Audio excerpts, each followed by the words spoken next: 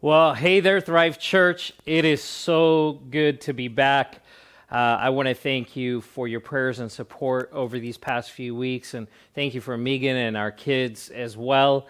A few weeks ago, 5 weeks ago, we entered into a season of rest and sabbatical, had an opportunity to share with you just about some of the things going on in my own life, my own health, and out of all of that, the decision was made that really needed to take some time for sabbatical rest, to really reset, as Patrick Crowder had said, to increase that capacity to be able to lead into a new season, to continue to lead well. Little did we know that that season of rest would be interrupted with COVID and that we would have COVID visit our own home. I'm so happy to report that our family is doing well. Megan and Gavin have recovered. They are COVID-free, still some lingering fatigue, but just a huge thank you. I can't say thank you enough to all of you who have been praying, those of you who brought meals to us and did grocery runs for us. You are such a blessing to us and to our family, and just thank you, thank you, thank you. I've been looking forward to this day. I've been looking forward to being back. At the advice of Patrick and others in my life, really disconnected over these last few weeks to the point that I wasn't even jumping in and listening to the message, where there's a funny story about that coming up in just a minute. But I wasn't jumping in and even watching services. I was in the Word myself and being refreshed in other ways. And it's been a good season, and in fact, in the message today, I'll share some things from my heart, some things that I've learned over these last few weeks. But it's just good to be with you, and I wish I could see you face to face, of course. But it's good to be back with you through the TV or through the device that you're watching on today. And I just again want to say thank you. We love you. I love our church. I love Thrive Church. I've missed you. I've missed our interaction, and look forward to catching up over the next days and weeks. Before I dive into the message today, I do want to mention one thing that's coming up. Halloween is just a couple of weeks away, just less than 2 weeks away. And what we've done in the past as a church is we've partnered with the city of Glendora at their big Halloween carnival event. We've provided volunteers and just gone out of our way to serve our city. Well, of course, this year, that event is canceled. Everything is changed. We're not able to engage with one another as we have in years past, and even trick-or-treating is not really an option in a lot of places, especially here in Los Angeles County. And so our team over the last few weeks, as I've been gone, I'm so thankful for our team. By the way, let me pause there real quick. Thank you to our pastoral team. Thank you to Pastor Deb and Tom and Abby and Jason and Rosie and Kyle, and I'm going to miss names, and I apologize, but I just want to say thank you to all of you who have just stepped in, and I want to encourage you to thank them. Thank you to all those who preached, Pastor Justin and Pastor Kiha, Christy and Jacques. Thank you to you guys, and thank you, Christy, for speaking. Pastor Deb, preaching twice, really bookending our time, and so thank you. That was a total deviation from my original thought, but I have to stop and say thank you to all of you. Our amazing leadership and pastoral team have been working on a plan for Halloween, just thinking about how can we engage our community in an outreach kind of posture. How can we serve our own kids here at Thrive Church? And so here's what's going to happen. If you live in the Southern California area, we're doing something called Sweet Harvest. And it's going to happen at the Thrive Center right here in Glendora. And it's going to be a drive-through, no contact Halloween or harvest experience. We're going to have some people set up at safe distances. They're going to decorate their cars, and then there'll be a parade of cars coming through. We're going to pass out candy in pre-packaged and sanitized bags that will pass through the window. There'll be no contact there. But this is an opportunity for us to both love on you as a church family and then on our community as well. And so you're going to hear more information. I realize it's just a couple of weeks away, but we wanted to give you a heads up. If you're one who maybe doesn't have younger kids that would want to participate, if you're one who doesn't have those kids in your house and you'd want to volunteer, please reach out to us and let us know. You can let us know in the chat right now or email the church at mail@thriveglendora.org and let us know if you'd like to be a part of that. You'll get more information. If you are not located in the SoCal area, as I know many of you watching today are not here locally, you're out of state and even out of the country, here's what I'm going to encourage you to do. Depending on what the local restrictions are in your area, and check those out. If you know that you're going to have people coming through your neighborhood, would you set something up in your driveway? Maybe have some large full-size candy bars that you can pass out and just share the love of Jesus on what it usually is a night that celebrates darkness. That's really the roots of what Halloween is. And we want to shine the light of Jesus in the midst of our community. So love on your community. Find ways to decorate, be a shining, bright, smiley face, and just love people well wherever you are. And so you'll hear more about that. Well, I want to get into the Word today. We're continuing our series, God Is. It's a series that we've been in through this entire year. And I've been encouraged in my time with the Lord in the Word. I believe that the Lord is doing some deep things in our hearts and in our lives as a congregation. And as we come to this place where we look at Scripture through fresh eyes, through a new perspective, what will emerge is a picture of who God is. As we ask that question, who is God? To not just lean on or rest on our assumptions, the things we've picked up along the way, but to really press in constantly into the Word of God and say, God, I want to know you deeper. I want to know you more fully. I want you to challenge those assumptions, to challenge the way that I think about who you are and the way that you engage with your creation. It's like a miner who goes into a mine shaft or into a stream or a place where they start digging to look for that nugget. There's work that's involved, that to discover that this picture, this fully formed picture of who God is, involves work. And so the invitation to us this year is to do that journey, to press into His Word and to get a fresh revelation, a fresh picture of who God is. We started in January, in the first quarter of the year, looking at knowing God. What does it mean to know God? In line with our missional statements, know, grow, serve, go. Asking, who is God? Is He knowable?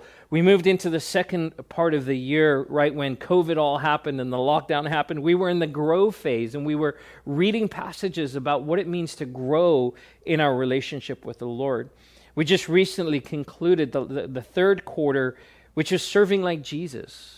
And the passages we've been reading really focus on what does it mean to serve the way that Jesus did. And now we are, believe it or not, into the final quarter of the year. And our focus for these next 3 months is what does it mean to go? To go into all the world and to bring that good news into the world. Now, just a quick update on the journals. We're a little behind schedule with everything that's happened over the last few weeks. We're behind schedule, but our last series of journals are coming. And so if you're looking for something to read, I know Pastor Deb encouraged this last week, maybe go back through some of those journals that you've had before, maybe days that you missed, and read those. Or allow the Lord to direct you to a passage that you can read each day over these next few weeks. We are creating more journals. If you would like to receive a hard copy journal, please go over to thriveglendora.org. There's going to be a form on the homepage that you can fill out that just says, I would like a journal, and sign up for that. When we have those printed, we'll mail those to you, and then we'll also have a digital version available to you so you can download that. But we're going to end the year strong as we look at what does it mean to go into the world, to be a part of God's mission in the world. Well, I want to share a message today that's been resonating in my heart, a passage of Scripture that's been resonating in my heart for more than a week now. And I told you there was going to be a funny story about even what Pastor Deb preached on last week. I had no idea that she had preached on Hebrews chapter 12. And that's the exact same passage that had been stirring in my heart for today. And of course, I hadn't checked with her because I was on sabbatical. And so I found out, I realized that she had preached on the same passage. And my immediate thought was, well, I need to go find something else to preach on. And I just felt the Lord say, no, there's depth to the Word of God. And I think this is a perfect example of the fact that God's Word cannot be exhausted in one sermon. In fact, more than that, I realized that there must be something that God wants us to catch in this passage. And so I'm not going to preach the same sermon, of course. We're going to be in the same text. But I'd like for you to pay attention to and really think through, what are the nuances? What are the differences? Two different people preaching out of the same passage. What are some of the different perspectives you even receive there? And then allow yourself to engage the passage in a way that challenges your own heart. I believe these two messages will dovetail really well. So I want to read Hebrews chapter 12, verses 1 through 3, reading out of the NIV. It says this, "Therefore, since we are surrounded by such a great cloud of witnesses, let us throw off everything that hinders and the sin that so easily entangles, and let us run with perseverance the race marked out for us, fixing our eyes on Jesus, the pioneer and perfecter of faith. For the joy set before him, he endured the cross, scorning its shame, and sat down at the right hand of the throne of God. Consider him who endured such opposition from sinners, so that you will not grow weary and lose heart." So that you will not grow weary and lose heart. What a great passage of Scripture. This reminder that we have a race that is marked out for us, that we're to be running, that we're supposed to engage in this race that God has marked out for us. And so we're going to move through the passage. I'm going to draw some things out of that. You know, I've preached out of this passage many times over the years, over the many years that I've been a pastor. In fact, there was a season where Megan and I and our kids were traveling full time. We were ministering at different churches around the West Coast, and almost every Sunday we were in a different church, and very often I was asked to preach. And there had been a message that the Lord laid on my heart in that season. And so for a period of about 6 months, I must have preached out of Hebrews 12, probably half a dozen or probably a dozen times in different locations. And so it's a passage I'm very familiar with. But over the past week and over the last couple of weeks, there have been some truths in this passage that have really leapt out and really emerged in my own heart and my own thinking that I hadn't caught before. And I love that about the Word of God, is you can read a passage over and over and over again, and then read that passage one more time, and there's something new that comes to light as the Holy Spirit it brings that to light, as the Word of God says that His Word, God's Word, is alive and active, that it's not just ink on a page, that God's Spirit moves and He brings a rhema, He brings a fresh revelation. And that's exactly what has happened for me in this passage over the last few weeks. See, there's a lot of metaphors in the Bible about what the kingdom of God is and what the Christian and the Christian life is all about. We see the King Jesus talking about the kingdom of God being like a mustard seed. He says the kingdom of God is like a man who is waiting for his son to come back, or the woman who loses a coin and turns the house upside down. He talks about all of these images of what the kingdom of God is like. And then he talks about the body of Christ, about the Christian life, and about us as believers being the body. He talks about us being a building. He talks about us being ambassadors.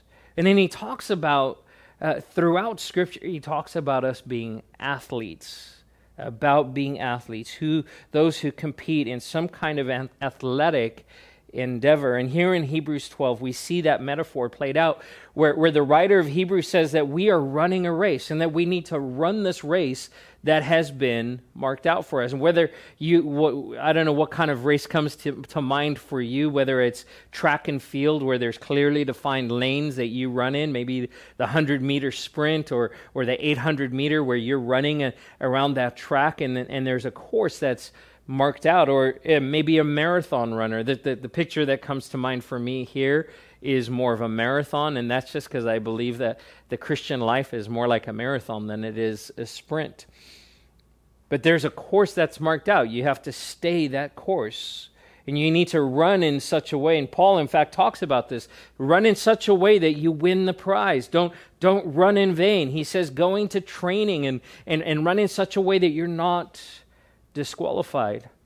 And if I'm really honest about it, all this reading about running can be kind of exhausting. Those passages about I beat my body and I make it my slave, and Paul says I don't box like a boxer beating the air. It's a little bit exhausting. You got to get workout just reading the Bible here. It's interesting that the Lord would bring me to this passage as I came to the conclusion of a sabbatical season, a season of rest, a season of removing distractions. And my encouragement even to us as a church is that we would as a church rest. And I hope that you did, that you took up that invitation that I offered in the same very spot that I'm standing now, to say, can we enter into a season of rest together? Would you join me in that? That we need places in our lives where we slow down and we remove distractions and we say no to things. And we just stop. But then coming out of a season of rest, why would God bring me to this passage? And those are some of the thoughts that I want to unpack today for us. Starting in verse 1, the first part of verse 1, the writer says this, "Therefore, since we are surrounded by such a great cloud of witnesses." Well, what's he talking about? What's the writer of Hebrew referring to? I learned this in Bible college. It's stuck with me for years. But whenever I see a sentence that starts with the word therefore, you have to ask the question, what is it there for? It means that there's something that came before this passage. There's something that's important for us to know before the words that we're reading. It joins two thoughts. And if you go into Hebrews, and I encourage you, this is your homework this week, would you go into Hebrews 11? Would you read that chapter? It's the faith chapter. It's the chapter about all of those who had come before. It's the hall of fame of faith. Who are these witnesses? And the writer lists them out. There's Abel and Noah and Enoch and Abraham and Sarah and Moses and Joshua and Gideon and David and Samuel. There's all of these, and it goes on. And in fact, the writer of Hebrews says, he goes, there's not enough time for me to get into all of these names, all of these people who had gone before. They had lived a life of faith. The key passage or the key phrase in Hebrews chapter 11 is, by faith Abraham, by faith Moses, by faith Rahab, by faith they did these things. But here's what I get out of this. This is what strikes me about these witnesses, these who had gone before. And by the way, we're surrounded by them. It doesn't mean that they're just fictional characters on the pages of a historical book, or even people who are dead and long gone, because we believe that we're surrounded, that their testimony and even that their eyes would be on us as they encourage us, that these people were part of something bigger than themselves, that they had jumped into, they had bought into, that by faith they had believed and become a part of something bigger than themselves, something so much bigger that they didn't even get to realize the fullness of what it was that they were participating in. My first point today is this. When we think about the race, in light of these witnesses, we have to remember this. This is God's race. This is God's race. It's not my race. It's not your race. Now, the language here in Hebrews would lead us to believe, well, God's marked out a race and I'm running my race. But I really believe that's one of the reasons that we get worn out, that we drive ourselves into the ground, that we run out of steam as we start believing that this is my race. But the reality is this: it's God's race, and he invites us to participate in something that is much bigger than ourselves. It's the race that's marked out for you, that God knew that you would participate in. And he has a specific purpose and a plan for you in a way that he's called you to engage in that race. But it's his mission, it's his purpose, it's his race, that I am not running for Barry's purposes. I'm not running because of Barry's mission. I'm running this race because of what God is doing, what God has called me. It's his mission, and I get to partner. And so I have to remember, I have to keep that in focus, that it's his race, and I get to partner with all of these people. I get to partner, you get to partner with Abraham and Enoch and Rahab. And here's the thing, some of those people were really messed up. They made some big mistakes. They didn't get it right all the time.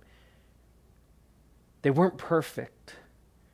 We get to partner with them, and God says, I'm calling you to partner with all of this cloud of witnesses that's gone before. It's God's race that we are participating in. And here's what I love, they're cheering you on. They're cheering you on. I mentioned this already. Here's the insight. You don't have to drive yourself into the ground. Really, that's a place that I came to, and I'm so thankful that there were people around me to help me. And we hear of this all the time in ministry, not just pastors, but leaders and people engaged in ministry, and even other places and other aspects of our lives, is that we drive ourselves into the ground, that we buy into this performance mentality, and we wear ourselves out.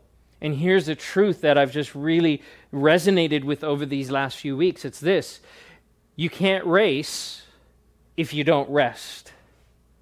You can't race if you don't rest. The best athletes in the world, if you had to interview them and say, what's one of the most important parts of your regimen? And they would say this: it's rest. That the best athletes don't train full out every day. That they have rhythms of rest, that our muscles, when you're working out, your muscles need time to rest, to rebuild. In fact, it's in the rebuilding process that the strength comes. Listen to me. It's when you rest that your strength is built. And if we run the race in such a way that we're going flat out all the time and we don't stop, we will wear ourselves out. And that's not God's purpose. God never intended to mark out a race that would kill us, that would destroy us. You can't race. I can't race. I can't fulfill God's call on my life and walk those things out if I don't rest, if you don't rest. And so this invitation isn't from Pastor Barry. It's an invitation from God himself to say, would you enter my rest? Would you learn to stop? Would you learn to Sabbath, to stop and rest and receive what I have for you? See, pride drives us to think that we need to do it all. Let's just be honest for a minute. I'll be honest for a minute. That there is a sense of pride in my life, even as a pastor, to say, I've got to do this, I've got to accomplish this, I've got to prove this, and we want to say that it's about the mission of God, but really it comes down to, I want to look good. I want to look like I have it all together. Can I just clue you into something? I don't. Your pastor doesn't have all the answers.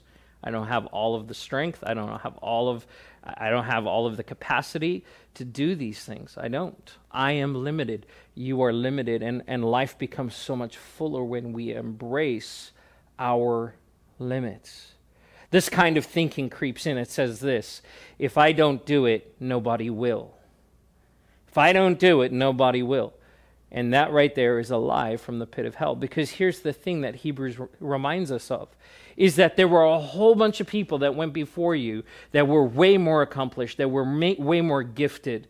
Come on, we're talking about Moses. We're talking about Abraham. We're talking about Noah. We're talking about King David. We're talking about Samuel and Elijah. These are the people that are listed. And then God says, hey, you're a part of that. And none of them accomplished everything. They all contributed to something bigger than themselves. See, if I don't do it, nobody will doesn't fly in the kingdom of God. Because we don't know one person has all of the answers, all of the strength. This is a team sport. That running this race is a relay. It is a team sport that we do this together. I want to move into the next portion of this verse. The writer then says, throw off everything that hinders. Throw off everything that hinders and the sin that so easily entangles. And I want to focus on this first portion right here, everything that hinders, before we get to the sin. Because I think here's the thing. We get kind of fixated on the sin part. And I think we get fixated on the sin part because we're stuck in shame. That shame and sin go hand in hand. And if we don't deal with the shame part of this, then we get fixated on the sin, and that's all we see. And I've just got to work harder and try more and be more disciplined to not be a sinner. But I think there's a reason why the writer of Hebrews draws a distinction between hindrances and sin. So we'll get to the sin part in a minute, and I'm not going to spend a lot of time there. I want to talk about the hindrances. What are the things that hinder? Well, let's think about a marathon runner. You never see a marathon runner running in jeans. You never see a runner of a marathon running with army boots on. You see a marathon runner, they wear these shoes that weigh ounces. In fact, technology, it says that the technology that has come to bear or come to the forefront in sports today has allowed runners to run faster than ever before. That the first marathon ever run under 2 hours was recently run. 100 years ago, the runners, it was taking twice as long to run a marathon. Why? Is it because the physical body has changed? There's been an increase in our ability to utilize the technology and to remove some of those hindrances. And there's also the ways in thinking about what's possible and how much the human body can be pushed for sure. But there's other things that come into that. You see a runner of a marathon wears the lightest clothing possible.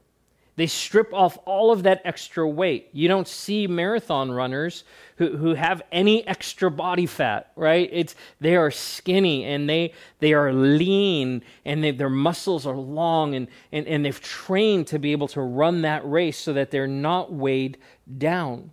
Well, what are some of the things here for us then that can weigh us down? What are some of those hindrances in running the race that God has for us? There's distractions. There's just things that fill our lives. Last night, Megan and I got to sit and before we went to bed, we chose, we're not going to sit and watch a movie or watch TV or be on our phones. We set all of those things aside. We set aside the distractions. And we had a 2.5-hour conversation before we went to bed. And I got to tell you, when we woke up today, our souls were just filled up because of that interaction with each other. We are distracted. We're distracted by our devices. We're distracted by entertainment. We're distracted with just busyness and the things around us. We're distracted by hobbies. We're distracted by work that we have the reality is it used to be we leave our work at work, but so often now our work is at home and those worlds have collided. But that just means that we've got to create clearer boundaries that when I'm done with work, even though I might already be home, that I leave work behind so I'm not distracted, so I'm not hindered. But we also get hindered by our brokenness. Areas of our lives that have not received healing, that have not been made whole. We get hindered by shame, and I already talked about this a little bit. Places in our own lives where we assess ourselves and we're covered and we're weighed down with shame over things that we haven't done or shouldn't have done or were done to us, or just the lies of the enemy that heap shame and shame and shame and regret, and they weigh our souls down and prevent us from running the race that God has called. And God says, shed yourself, get rid of those things, cast them off, which is not just a matter of will, but it's a matter of surrender. To stop and rest and say, God, would you show me those places that need healing? Would you show me those places where I'm distracted? Would you allow my eyes to be open so that I can see? And then, of course, the sin. Sin not only slows you down, it trips you up. Sin doesn't just slow you down. Hindrances will slow you down. Sin will stop you in your tracks. In fact, the definition of sin is this: it's missing the mark. The writer here says that we need to run the race that's marked out for us, with this end in sight, with this finish line in sight, where sin will just prevent us from even being able to run at all. And we have to deal with the sin in our lives, those places that miss the mark, and allow God to redirect, to discipline us and redirect our steps to be aligned with Him. See, we get weighed down when our emotions and our relationships and our bodies and our thinking become cluttered, when they start being weighed down and overwhelmed. But I want to make this statement, and I want to make it clearly. Rest requires faith. Rest requires faith. Rest requires faith. It's not faith that says keep going. That faith would actually say, hey, you need to stop and slow down. It takes faith to stop. Faith to know this: I'm not in control and God is. Faith to realize that you are not the master of your own destiny, that God is the one who is in control. It takes faith. And that when we rest by faith, when we rest, we realize this, that rest brings healing. Rest brings clarity. Rest brings peace. And rest brings a sense of trust. That I can trust God, that I can stop, that I can rest on the Sabbath, that I can take a sabbatical rest, that I can not do anything and know that God is still in control, that the world will not fall apart because my hand is not at the wheel. Rest requires faith. We need to be a people who remove the hindrances and the sin. And I believe a key place that is found is when we learn to rest. And then finally today, we need to run focused. We need to run focused. Now, I'm not going to spend a lot of time on this point because Pastor Deb did a great job last week of really unpacking this picture of keeping our eyes. She talked about the disciples being in the boat and Peter getting out and walking on the water and keeping his eyes on Jesus, and what happened when he didn't. We need to, and by the way, if you haven't heard that message, please go back and listen to it. It's a great word from the Lord. We need to run focused. We need to keep our eyes on Jesus. In a marathon, you can't see the finish line. 100-meter dash, that sprint, you can see the finish line, that's right there. But when you run a marathon, you start the race not seeing the finish line. There's many miles, 26.2 miles before you reach that finish line. You can't see it for a long time. In fact, until you come around that last curve, that last bend, into a stadium or into a place where there's that arch, and you all seen it. There's the timer that's counting, and there's the red tape for the person who's finishing first. They don't see the finish line, but I guarantee you the whole time they're running, all they're picturing is crossing that finish line, knowing that it's coming. And it takes a while. The best runner in the world, it takes almost 2 hours to get to that finish line, and for many, much, much longer. But the whole time they're running, they're picturing crossing that line. That is their goal. They have a mental picture that they focus on. What's the finish line for us? Well, the finish line is really looking to where Jesus is at. It's to be with Jesus, to be in his kingdom, to be in heaven with him. And so we keep our eyes on him. But it's more than that. We keep our eyes on him as well because he is our example. We keep our eyes on the one who has completed the race. How did he get there? What can we learn about who God is and the way that he finished the race? That Jesus completed the task that he was called to do. He is our example. And here's the thing. He endured suffering. Jesus endured suffering. We know that. He went to the cross. He was beaten. He was bruised. But in Hebrews 11, we also find out that all of those, that great cloud of witnesses, almost all of them endured opposition, and many of them endured physical pain and suffering in their race for the Lord, in participating in what God has. They endured suffering. Jesus endured suffering. You might be walking through suffering right now, and maybe there's a question about, well, is this God's will? It might not be God's will that you suffer. That's a difficult question, and that's something to grapple with. But here's what I know. In the midst of suffering, God moves, that he builds us, that he strengthens us, and that when we're running the race that's marked out for us, there will be a degree of suffering and opposition that comes. When we keep our eyes fixed on Jesus, we realize we can keep moving. In fact, the last part of that passage says that we, like him who endured all of this pain, he scorned the shame of the cross, that we will not grow weary and lose heart if we keep our eyes on him.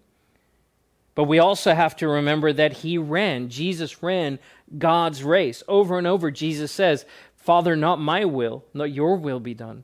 He says to the disciples, I'm not doing my own thing here. I'm doing what the Father has called me to do. He was committed to running God's race. He ran light. He ran light. Just like we're called to run light, to get rid of the hindrances, we need to run light because Jesus ran light. He took time to rest. Listen to this, church. Jesus didn't do it all. He didn't do it all. Jesus didn't come and finish the work. He came and he added to, there were things that he completed at the cross that no one else could do, for sure. He died for our sin and only he could do that. But Jesus did the part that the Father called him to do, but he didn't do all the ministry. He entrusted it to the disciples. And by extension, he entrusted it to us. And he says, come run this race with me. He embraced those limits. He did what he was called to do, and he rested, and he prayed, and he invested in relationships, and he took time to be with people. We have to follow that example. So remember, it's God's race. We need to run light, and we need to run focused. I know that God has great things in store for you. He has great things in store for me. He has great things in store for Thrive Church.